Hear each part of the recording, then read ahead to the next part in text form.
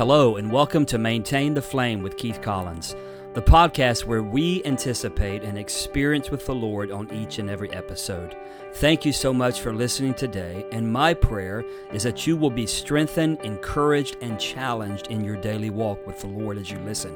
The primary purpose for this podcast is to be a source of inspirational truth that will awaken a deeper hunger within you for the fire of God to burn brighter and hotter in your life.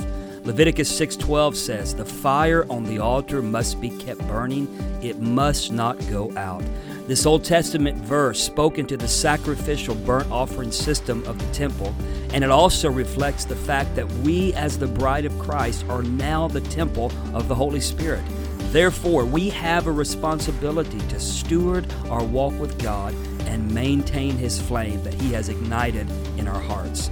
I am your host, Keith Collins, and I invite you to join me now as we explore biblical truths that will help us to maintain the flame of God upon the altar of our hearts.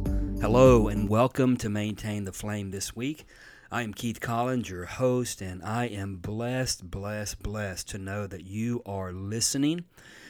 And I know many people listen from throughout the United States as well as around the world to these episodes, and each and every week, I count it such an honor, such a privilege to be able to come to you and to share truths that encourage you, that challenge you, that really stir you to really go after the Lord with a greater fervency than ever before. The entire really purpose for this podcast is to really awaken fresh passion, fresh hunger for more of Jesus, coming to the place that we recognize that as a child of God, our native cry should be, there has got to be more. So we are completely satisfied with who the Lord is. However, we are hungry to know Him more. And we never want to grow lethargic. We never want to come into a place of neutral spirituality. We never want to get to a place to where we feel like we have arrived in the kingdom of God.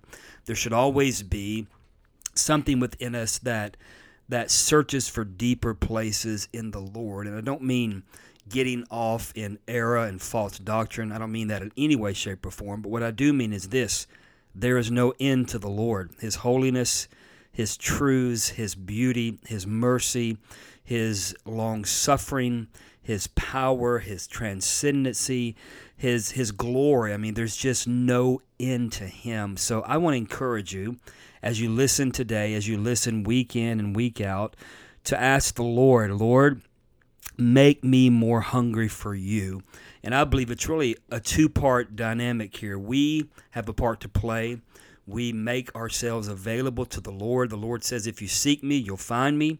So we pursue Him. We go after Him. We make sure that we have a prayer life, that we are in the Word of God, that we are fellowshipping other believers, that we are being faithful to do the work of an evangelist. In other words, we do have a part to play. At the same time, God is faithful to make Himself available to those that long for Him. He says in the Word of God, it's very, very clear, seek first the kingdom of God and His righteousness, and all these things will be added to you. So, friend, we've got a role to play, but the Lord adds to us. So, again, I'm glad you're listening today. Last week, I talked about a subject that I simply called, We Need the Fire of God.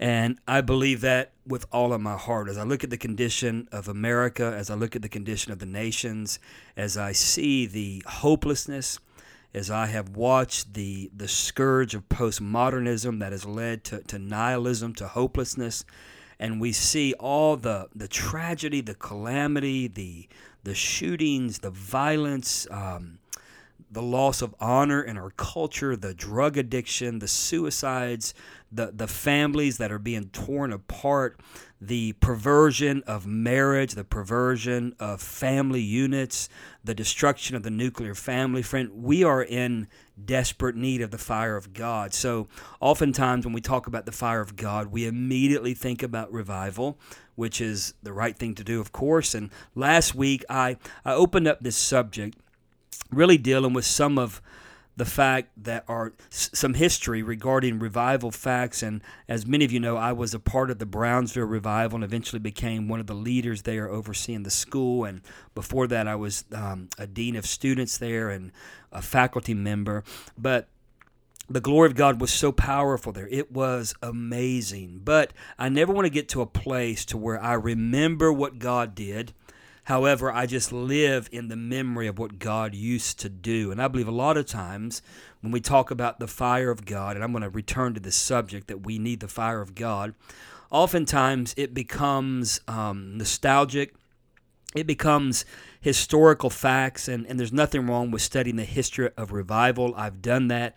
I shared a little last week. I've been to many places around the world where there were great outpourings or great revivals. Of course, the Brownsville revival, I was there for most of that move of God. I have visited Moriah Chapel, where the Welsh revival started in 1904. I've been to Barvis on Lewis Island on the Outer Hebrides of Scotland, where the Hebrides revival took place starting in 1949, and other places. So my point is this: I love revival history. I love talking about revival. I love singing about revival. I love talking to those that have been in revival. I was actually honored years ago, maybe 5 years ago or so, to visit Barvis, and there was a couple that were in their 90s that were actually a part of the Hebrides revival back in 1949, and I actually talked to them and listened to them share about the history, and man, it was so powerful and so encouraging. So I could talk about revivals all day, my friend. However, I don't want to come to the place to where I just know the history of what God has done, how God has moved, what God is capable of doing. I believe that there has to be a hunger in my heart, in your heart, for God to do it again. We are in desperate need of a move of God. And again, I don't just mean a good church service. I told you last week, when I talk about the fire of God and revival, I'm not talking about the parking lot being filled and the seats or the pews being full. Those things happen in the midst of outpourings, but revival is much more than that. It is the arresting of the heart of the church. It awakens the church, and of course revival starts in the church. Judgment begins at the house of God. And I told you last week that revival is not what we oftentimes think it is. Sometimes revival, and oftentimes revival, I believe, comes to deal with the sinful condition of the heart of the church, even the leaders, and it's a challenging thing. So I want to return and spend some time with you this week again talking about the fire of God. So this is We Need the Fire of God Part 2. But what is the fire of God? Why do we need it? Is it necessary for us to have the fire of God? I read a quote last week. I want to read it again. Ian Bounds says this: God must be represented by a fiery church, or he is not truly represented. God is all fire, and his church, if it be like him, must also be aflame with the great eternal interest of his. So Ian Bounds, who lived back during the Civil War era of the United States, the mid-1800s, Ian Bounds is basically saying this: if we're going to claim to be the church of Jesus Christ, then we must possess and convey his nature. And what is the nature of God? Hebrews 12:29, I'll read that again. For our God is a consuming fire. That's his nature.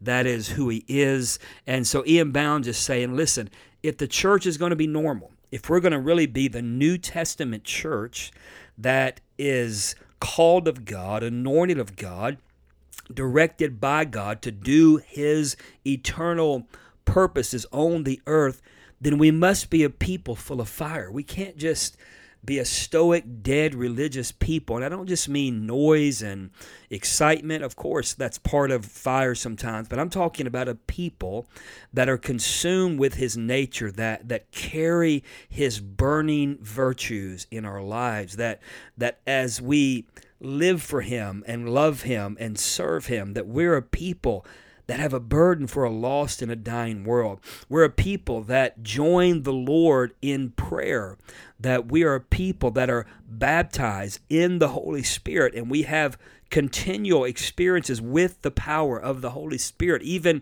fresh baptisms of the fire of God, that we are a people that not just allow, but that come to a place to where we anticipate and pray that the fire of God would manifest even in our prayer meetings, even in our corporate gatherings, that we're not ashamed of the Holy Spirit, that we're not controlled by a clock on the back of a wall in a church building, but we are controlled and we are motivated by the fire of God. So Ian Bounds is saying, listen, to be God's people, we must possess His nature. He is a God of fire. So what does this fire do? Well, I read some Old Testament scriptures to you last week, as well as some New Testament scriptures, and shared that when the Lord came down, we can read this in Exodus chapter 19, that the mountain, Mount Sinai, was covered with smoke. Why? Because the Lord came down on the mountain in fire, Exodus says. And there was like the smoke from a burning furnace, one translation said, as the whole mountain shook or trembled violently. Again, God is a consuming fire. The Israelites in Exodus 24, they beheld the glory of the Lord. It said it looked like it was a consuming fire on the top of Mount Sinai. John said that Jesus would baptize you with the Holy Spirit and with fire. So again, we see this in the New Testament, in the book of Acts chapter 2, very famous scripture. The day of Pentecost, when it came, it said there appeared tongues as a fire upon the heads of all those 120. Something took place. After that, there was a glory that rested upon them. Peter preached the gospel. 3,000 were added to the church that day. The fire of God was working. It was manifesting. It was powerful. So what does the fire of God do? Well, let me read a quote from the late William Booth, who lived from 1829 and died in 1912. He and his wife Catherine founded the Salvation Army, and there's a song that he wrote. We used to sing it in the Brownsville Revival, but listen to the words of this. Thou Christ of burning, cleansing flame, send the fire. Thy blood-bought gift today we claim, send the fire. Look down and see this waiting host. Give us the promised Holy Ghost. We want another Pentecost. Send the fire. What is William Booth saying? William Booth recognized and he realized, even in the work that they were doing through the Salvation Army, which at one time was a fiery movement. It was an evangelistic movement, an apostolic work birthed in the heart of this man of God named William Booth and his wife Catherine Booth. And these people literally went to the worst parts of England, worst parts of London, to the places that were very challenging, full of violence and debauchery, and they brought the fire of God and the Word of God and saw amazing results. So what is William Booth saying? Listen, we must have the fire of God for cleansing, to reveal the nature of God and His purposes in a generation. And as we are looking at a culture now that is full of perversion, debauchery, ungodliness, you name it, friend, the glorification of homosexuality and pansexuality and transgenderism. I mean, we're in such a place of wickedness and such a demonstrative display of perversion that's being celebrated as love and as moral and as good. The only thing that's going to really deal with a dying world is the truth of the gospel, accompanied with the fire of God. And listen, it is our role. I know that God is sovereign. He can do anything. However, He chooses to use people, His church. We are His plan. We are His ambassadors in the day that we live. We are called of God. Like Keith Green said, I'm paraphrasing Keith Green, who died many years ago, but Keith Green said that every generation of Christians is responsible for the generations on the earth. And I believe that we have a mandate. We have a responsibility. There is purpose in our existence. We are not just called to sit in a building 2 or 3 days a week, or most people 1 day a week, or maybe twice a month, and hear 3 songs and a 25-minute sermonette that makes us feel good, even if we're in compromise and sin, and then just kind of go through our lives where Jesus is just no, friend. That is not Christianity. We are called to burn.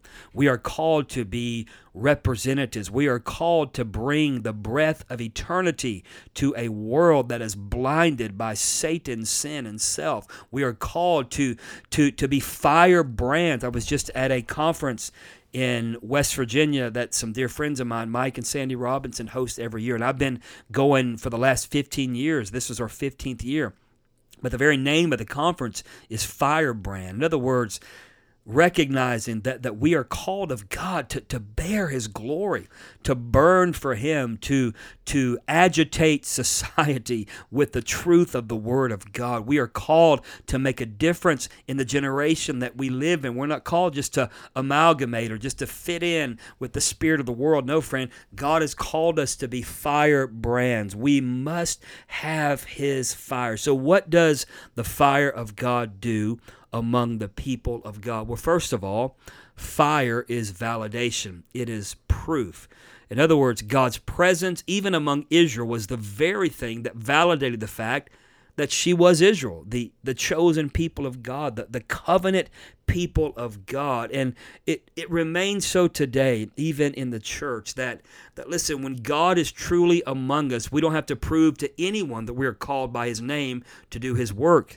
Well, listen, in the natural, when a building is set on fire, you don't have to advertise it. People see that there's something burning and they are drawn to the fire. The fire of God is a testimony. It's a validation. It is a proof. It is the proof that God is moving in and among His people. You see, I believe that the testimony of the Lord is His own glory among the people of God, which we are ordained to carry in us as well as upon us. You see, this weight of glory proves, or again, it validates the authenticity of His eternal workings that consume us as His people for His eternal purposes. So why do we need the fire of God? The fire is validation. The fire is proof. The fire reveals the nature of God upon His people. I'm reminded of a story that I read years ago about Charles Finney, who was a revivalist used in the Second Great Awakening in the 1800s in America. And there was a time when Finney walked into a plant, and literally those that were in the plant were literally brought into conviction before the man even said anything, because there was such a fire in Charles Finney's life that he literally brought the weight of heaven, of glory, of fire with him into the midst of that plant. And they had to respond because they recognized there was something holy and divine among or within this man of God. And I'm not trying to be critical, but sadly today, you can live in blatant rebellion, sin, perversion, and go into many churches and never even feel convicted because there's no fire. There's no truth. There's no conviction. There's no godly sorrow leading to repentance. It's just like a big social club where Jesus is used to validate that we are a church or that they are a church, but there's no fire. There's no power. There's no demonstration. Friend, the fire of God is validation. It's proof that God is among His people, that He's working in power and in demonstration. Number 2, fire also demands purity. Fire demands purity. Psalm 23, 3 and 4, who shall ascend the hill of the Lord, and who shall stand in His holy place? He who has clean hands and a pure heart, who does not lift up his soul to what is false, and does not swear deceitfully. Who may ascend the hill of the Lord? Who may experience the glory of God, the fire of God? Those that are pure. You see, my friend, the fire among us must purify us, or it is not the true fire of God. Now, I've heard people say they've had revival, they've had a move of God, and oftentimes there's this glibness or this shallowness. And again, I'm not against the joy of the Lord. I believe in the joy of the Lord. I don't even have a problem with people feeling the joy of the Lord, and I felt it myself many times over the last 3+ decades of serving God and 36 years of preaching the gospel. But listen to me, when the fire of God is present, it always comes to clean. It comes to scorch before it heals oftentimes. And you see, even in the natural, fire is a purifying agent. Many things are put into fire. Why? Because it burns away the dross. It burns away the impurities. And the fire causes only that is pure to stand. Every man's work, the Bible said, will be tried by fire. Fire demands purity. I'm not talking about legalism, but I'm talking about a life of holiness that comes from within and manifests even on the outside. Why? Because the fire of God is among you. See, it is the nature of God, again, to scorch before he heals. There must be an experience of his holiness, or there is not authentic fire, but strange fire. We know the scripture with Hophni and Phinehas, who offered strange fire unto the Lord, and they were killed as a result. I believe there are many people playing with strange fire, calling it revival, calling it a move of God. Listen, if people are not convicted and brought to purity and brought to righteousness, then friend, it is not authentic fire. The fire will clean, it will purify, it will cleanse. That is the nature of God's Spirit. His very nature causes men and women to humble themselves under conviction and come to deep, deep repentance. You see, the fire of God, the joy of God, revival, it must consist of more than excitement, blessing, and joy. Even though these can all be very real, authentic fire will bring even an awareness of sin. I know it's not popular, but it's truth anyhow. It'll bring an awareness of sin that leads to a life of repentance and reflection and not condemnation. So listen, fire, the fire of God purifies. Number 3, the fire also instills deep passion, unquenchable love for the Lord. I love Psalm 42. I love songs about this, and I love preaching about this. But Psalm 42:1, as the deer of the heart pants for the streams of water, so my soul pants for you, O God, or longs for you, of God. You see, the authentic fire of God violently grips our hearts and consumes our desires and passions. If it's truly the fire of God, we become very much aware of the fact that only God can satisfy the longings of those who have tasted of his presence. You see, I believe the reason that a lot of people are not in love with Jesus and they're not able to stay faithful to serving God is because they've never really seen him as he is, because preachers have preached this weakened version of Jesus that is not biblical. But listen, when Jesus is seen in his beauty, in his holiness, in his power, when the fire of God is manifested through the preaching of the gospel, my friend, longing for him, longing passion for him is awakened. You see, fire will destroy the spiritual dullness as well among the people of God. The reason that people are dull in their spiritual walk is because they don't have a fresh revelation of who Jesus is. Listen, the fire of God will always illuminate Jesus, and in turn, as the old song says, the things of this world will grow strangely dim in the light of his glory and grace. You see, with natural fire, if it is let loose and the barriers are destroyed, the result is a violent, consuming apprehension of everything in its path. And I believe this is a pattern or a parable, a picture of God and the way he moves and consumes his own people. In turn, the result is a demonstrative display of his glory that can and will arrest a generation for God's purposes, for God's eternal purposes. You see, friend, the fire of God will bring about passion, hunger, and thirst, holy desperation to know Jesus, to love him. There's a love for him that's awakened in our hearts, kind of like the love that Paul talked about in Ephesians, that his prayer for the church in Ephesus was to know how high and wide and how deep the love of Christ was, the love of God was. You see, when the fire of God is present among the people of God, the love for the Lord is stoked. Those flames in our heart grow hotter and hotter and hotter. We are brought into a place of deep desperation for Him, and we realize that only more of Jesus will ever satisfy us. Let me ask you a question. Are there other things that are satisfying you in this generation? Because here's the deal.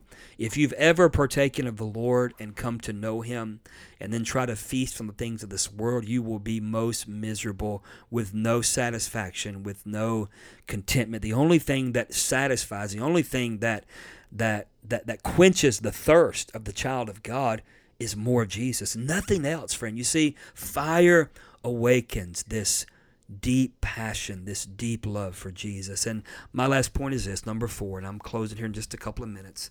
Fire will always beget more fire. Fire will stoke more fires. It will produce more passion, more hunger, more fire.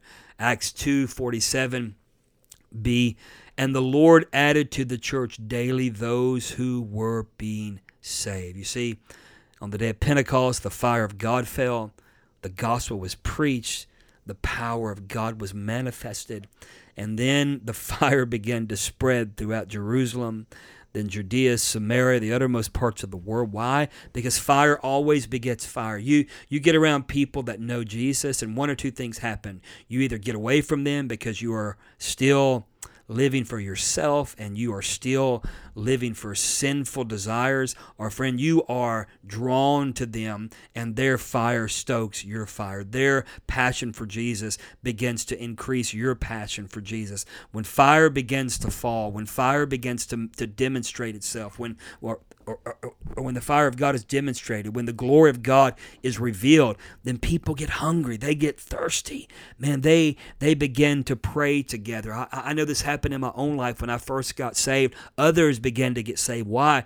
Because fire always begets fire. You see, the truth is that true fire must beget more true fire. And those who are on fire for the Lord cause others to hunger for what they are also experiencing. You see, will we as the people of God become God's fuel? I believe there's 2 things needed for fire to burn. 3 things. Number 1, there has to be oxygen. Number 2, there has to be fuel. And number 3, there has to be a willingness to allow God to burn us. Amy Carmichael said, "Make me thy fuel, O flame of God." What was she saying? God, I want to be that one that's willing to be put into your fire so that your eternal interests can burn in and through me. Let me just say this as I close. The fire of God is not for everybody, and I'll tell you why. Because, friend, fire will deal with you. It will reveal your desires. It will reveal your purposes. It will reveal your longings, your ambitions. It will cause your heart to really be revealed. So you got to ask yourself when you're asking God for fire, do you really want the fire of God? Because the fire, again, Hebrews 12:29, our God is a consuming fire. What does fire do? It consumes. It takes away your identity. But when you allow that to happen, friend, then your life becomes eternal fuel for the purposes of God. I want to just pray this prayer. Father, fill your people with fire. I pray right now around the world as people are listening, let your fire fall upon the altars of their hearts. Touch them, use them. Work in and through their lives and do in them what only you can do. Fresh fire of God fall on hearts right now in Jesus' name. Amen. Hey, thank you so much for listening to Maintain the Flame today. I want to encourage you to visit our website. You can find us at keith-collins.org. You can also find us at impactgf.org. We'd love to hear from you. You can communicate with us through the website. You can also stand with us as partners and support us as we continue to make these programs available to people around the world. May the fire of God burn in your heart as never before, and may the eternal purposes of God be the air that you breathe. God bless you, and we will see you next week again on an episode. Thank you so much for listening to Maintain the Flame with Keith Collins. I want to ask you to please subscribe, rate, and write a review for this podcast on iTunes, cpnshows.com, or wherever you listen to podcasts. If you hunger for a greater passion for the Lord that will not dim or subside, then please subscribe and listen weekly to episodes that will encourage you in your walk with God. To learn more about my ministry, please go to keith-collins.org or impactgf.org.